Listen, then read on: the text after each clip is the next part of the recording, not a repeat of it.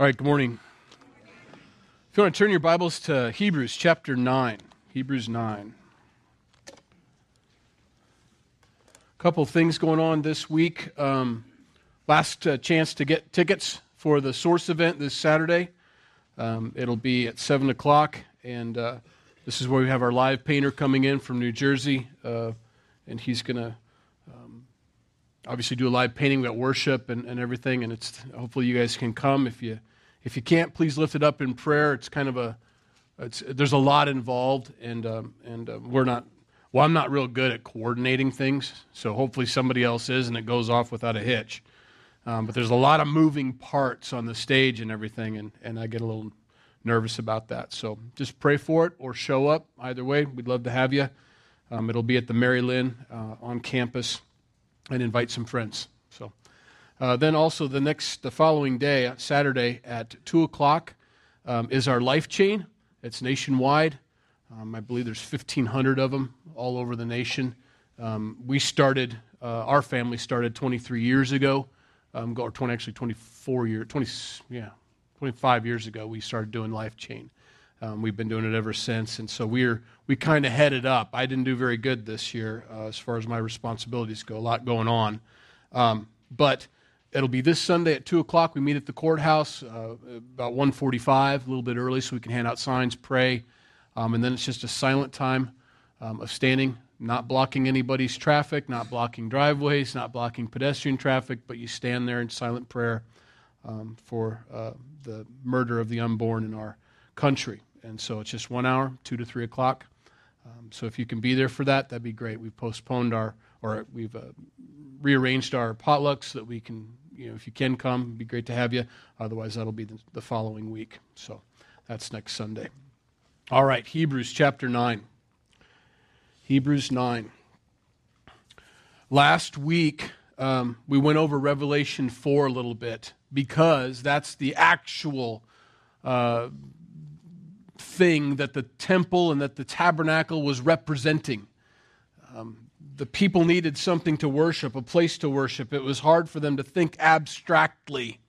And so God gave them the temple and the priests and the utensils and everything. They couldn't make him, but they could make it look like heaven. And it was a model. And Moses was shown that at the top of the mountain. And he was told, make it just like the pattern that I showed you.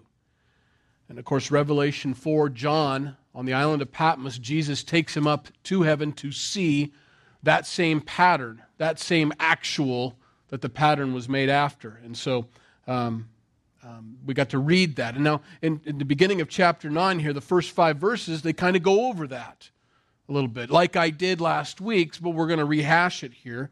But he begins to describe, remember, you Hebrews, that you've been brought out of this, because that was then, and this is now. And that was to show us what we have now. And now that we have this now, we don't need that anymore. And it was trying to show them that Christ has fulfilled all that, and we have the actual now. We're in it.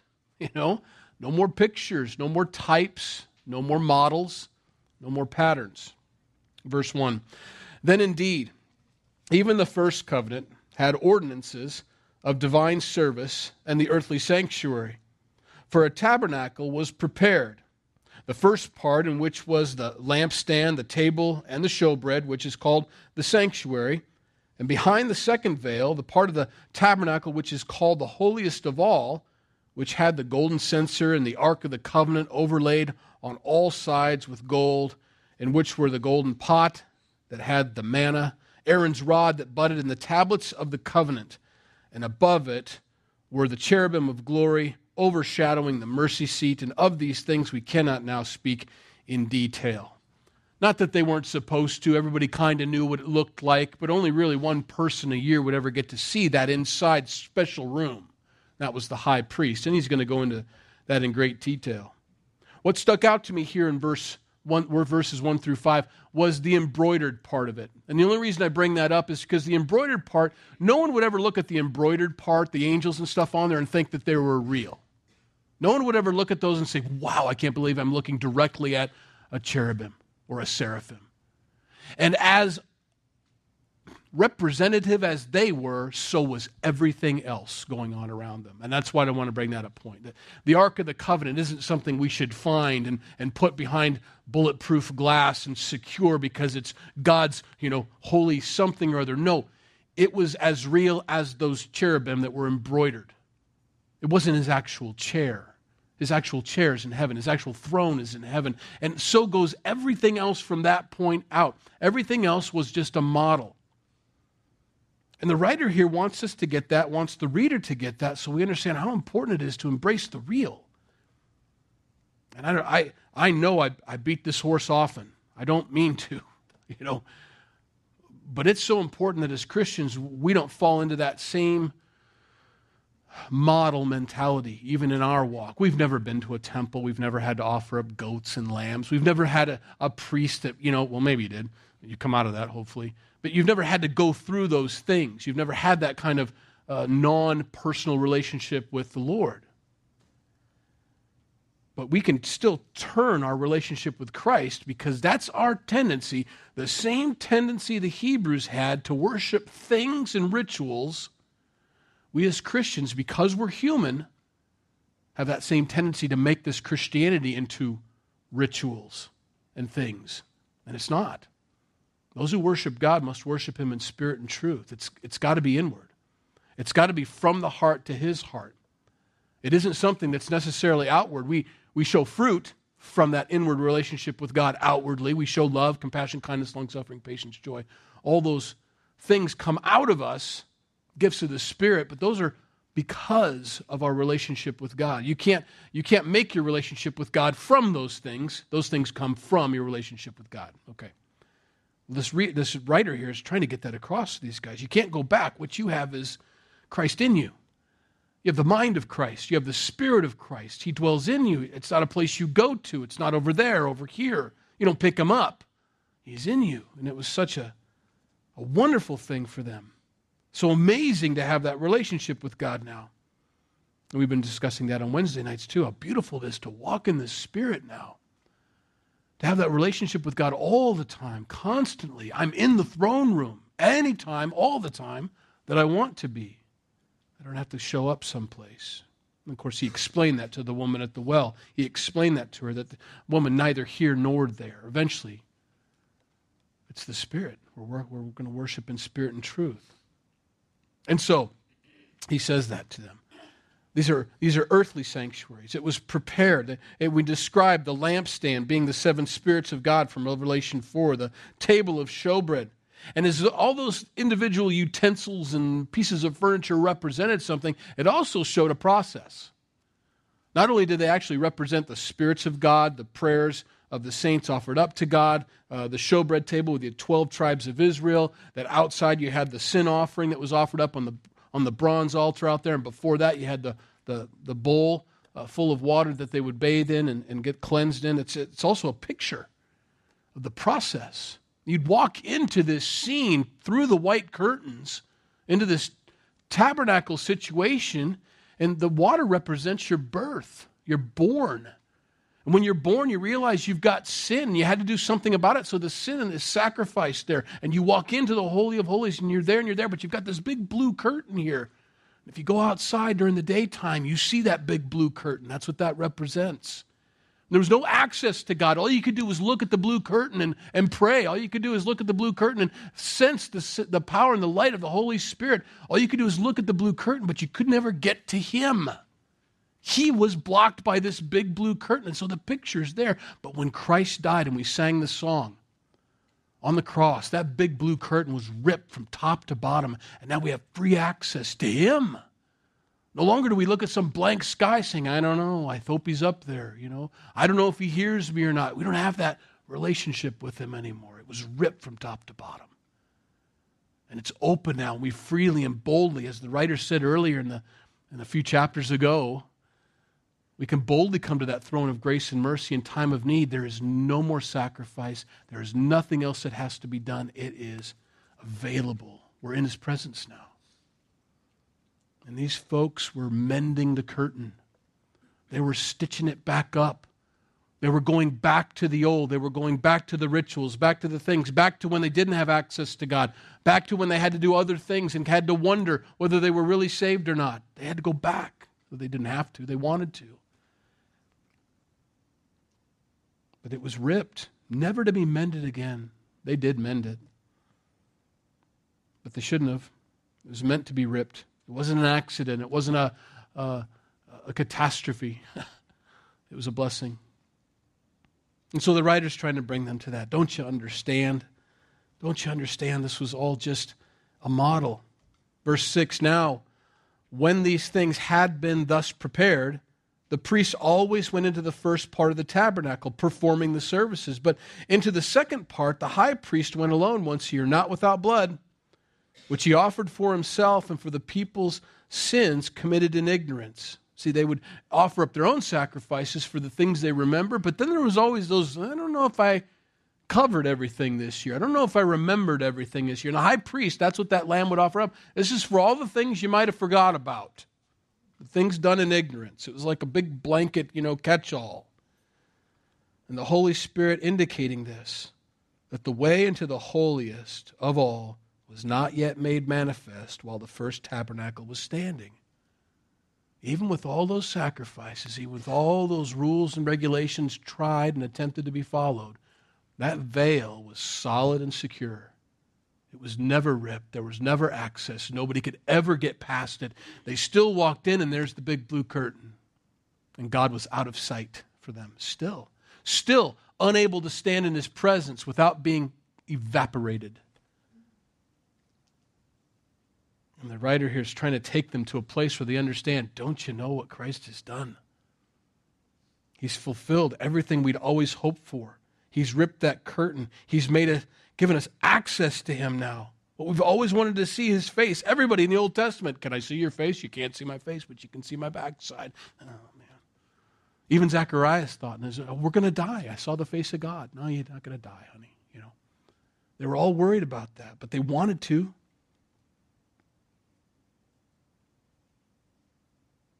It was symbolic, he says.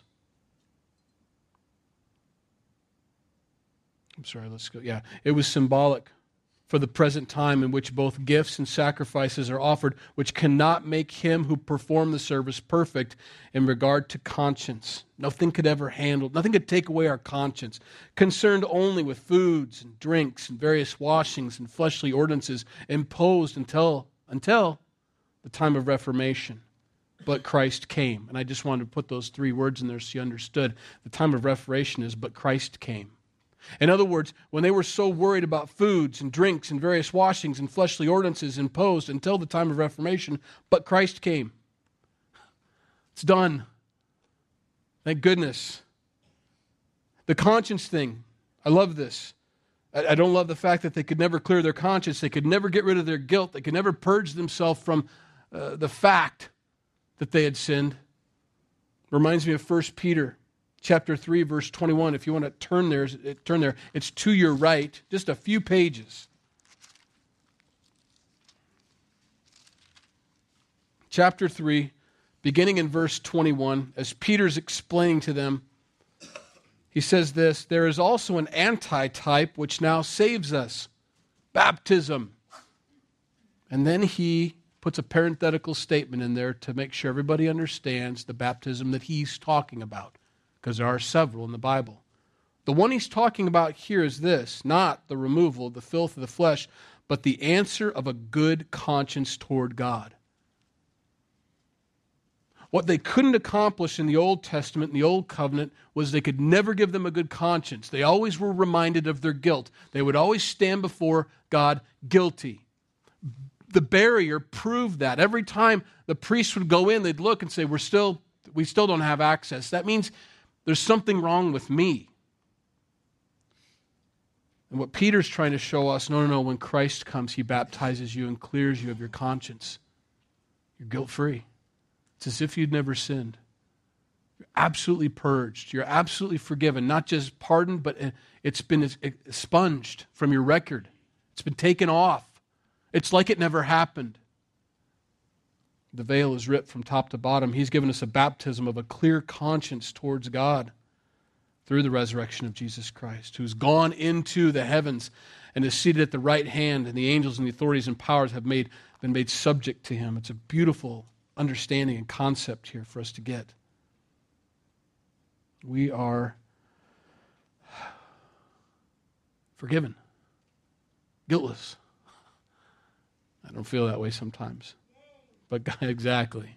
That's right. You know what? Yay. It is yay. Verse 11. But Christ came, took care of it. He's the Reformation. As high priest of the good things to come, with the greater and more perfect tabernacle, not made with hands, that is not of this creation, not with the blood of goats and calves, but with his own blood he entered the most holy place once for all, having obtained eternal redemption. So important, once. Everything else was repetitive because it was just a reminder. It was a constant play being acted out before everybody to see, this is what has to happen, this is what has to happen. And then when he did it, I mean, it's it. There's no encore. Christ doesn't get crucified over and over and over again. Do you understand how blasphemous that is? He doesn't have to rip the veil, go into the heavenly, seated at the right hand of the Father, and then every time we call upon him, he's got to come back down and be sacrificed again and crucified, sometimes in some locations 3 times a day. Not to put too fine a point on it, but you can't do that. That's not acceptable. That's not biblical. That's not what God's word says. That's not the picture. What you're trying to institute by continually re-sacrificing Christ and putting him back on the cross every single time you come together to meet is you're ignoring what God's word has said. It's absolutely finished and completed once for all. You can't keep doing that. And the fact that you think you can is ridiculous. Believe me, Christ isn't being sacrificed 3 times a day at these locations. They just think he is, or they're trying to pretend that he is, but he's not. There is no more priesthood.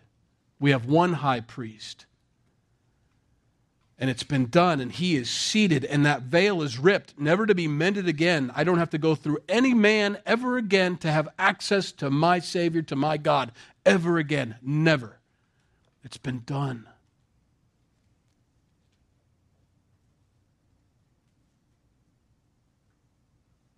Once for all. Once for all. It's been done. For the blood of bulls and goats couldn't do it. And the ashes of the heifer, sprinkling the unclean, sanctifies for the purifying of the flesh. How much more shall the blood of Christ, who through the eternal Spirit offered himself without spot to God, cleanse your conscience from the dead, works to serve the living God? If that all that other stuff worked, can you imagine what the real thing did? And for this reason, he is the mediator of a new covenant by means of death, for the redemption of the transgressions under the first covenant, that those who are called may receive the promise of the eternal inheritance. This is important. We're talking about wills now. There's a testament which is only enforced once the person dies. That's what a will is. I have a will. Well, we don't have a will. We want to get a will. We should have a will with all these kids. I know. We feel like we need to get that. And most of you probably do have wills. But none of those things are enforced until you die. And that's what the writer's trying to get across here, slowly taking us up to that. Don't you know there's an inheritance? Don't you know that there's a will? That all these things will be given to you. Well, but we got to wait till Jesus dies. But once he does, that will is in force, and then you have an executor of the estate, and he begins to distribute. And that's happened. That's happened. It says in verse 16, for where there is a testament, there must also of necessity be the death of a testator. For a testament is in force after men are dead, since it has power, it has no power at all while the testator lives. Therefore, not even the first covenant was dedicated without blood. For when Moses had spoken every precept to all the people according to the law, he took the blood of calves and goats with water, scarlet wool, hyssop, and sprinkled both the book itself and all the people, saying, this is the blood of the covenant which God has commanded you. Then likewise he sprinkled with blood both the tabernacle and all the vessels of the ministry. And according to the law, almost all things are purified with blood. And without shedding of blood, there is no remission of sins. It had to happen. Now, turn with me to Matthew chapter 26. That's to your left there.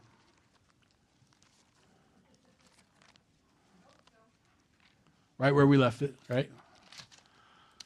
Matthew chapter 26.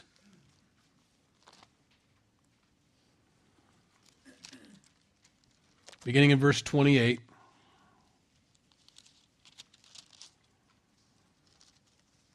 They're having the Last Supper here, the last dinner. Let's start in verse 27. Then he took the cup and gave thanks and gave it to them, saying, "Drink from it, all of you, for this is my blood of the new covenant." We just read about the blood for the old covenant, right? The blood of bulls and goats and all that. Now he's changing it. This lamb that was sacrificed back in Egypt that we memorialize and have once a year,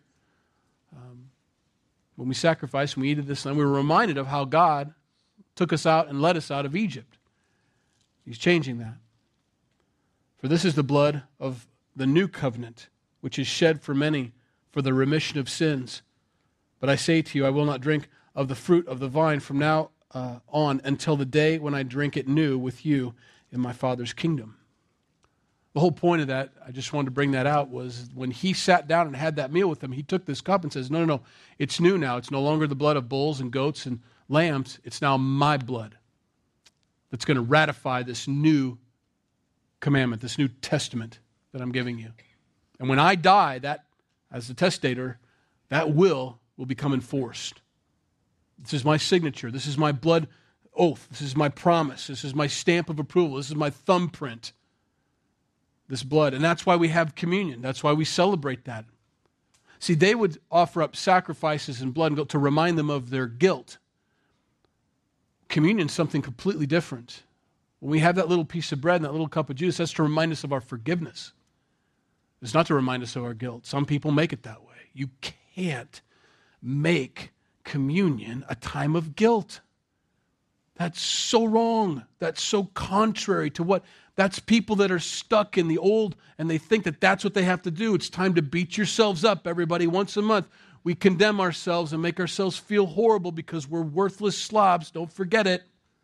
It's not what it's for. It's to remind us of what Christ has done, that we're forgiven, that we're the beneficiaries, the inheritors of this great inheritance that once he died on the cross, it was given to us. We're not waiting for it anymore. We've been given all things in Christ. We've given the mind of Christ. So awesome, so beautiful. Communion should never be that time of guilt. It should be always a time of reminder and remembrance of forgiveness and love and grace and mercy. Therefore, verse 23, it was necessary that the copies of the things in the heavens should be purified with these, but the heavenly things themselves with better sacrifices than these. For Christ has not entered the holy places made with hands, which are copies of the true, but into heaven itself, now to appear in the presence of God for us. Not that he should offer himself often, as the high priest enters the holy place every year with blood of another. He then would have to have had suffered often since the foundations of the world, but now once, at the end of the ages, he has appeared to put away sin by the sacrifice of himself. And as it is appointed for men to die once, but after this the judgment, so Christ was offered once to bear the sins of many. To those who eagerly wait for him, he will appear a second time apart from sin for salvation. He's going to bring us home. Christ is a constant reminder of our forgiveness. He never is to be offered up as a sacrifice again. It was once for all. He's fulfilled everything the model was ever set up to do. He's the real. Why go back to the old? Why go back to the former? Why go back to the representative when you have the person himself, the relationship itself? It's a better relationship. It's a better covenant. It's a better sacrifice. He's a better high priest. We have a more assurance than anything that old covenant could ever have offered us. And we need to stay there. Be careful that we don't get drawn away from that. Let's pray. Lord, we love you. We thank you for your word. We thank you that this writer felt it was so impressed upon his heart by you to write this because he saw the struggles that these folks were going to go through, the burdens, the bondage that they were going to put upon themselves, that they were set free from, never to be in bondage again, never to be shackled again to their guilt and their shame, but they could be completely released and forgiven.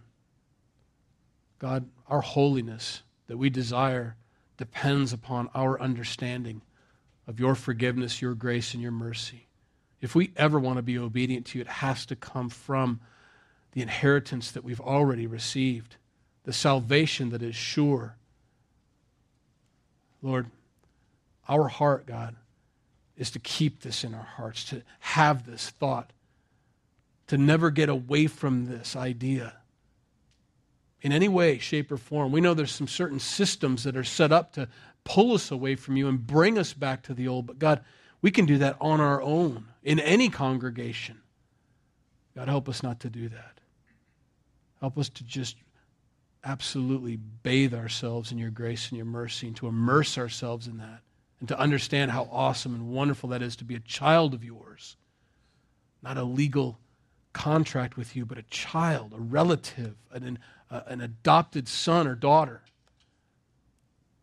We thank you for being that good father that you are. And we love you. In Jesus' name we pray. Amen.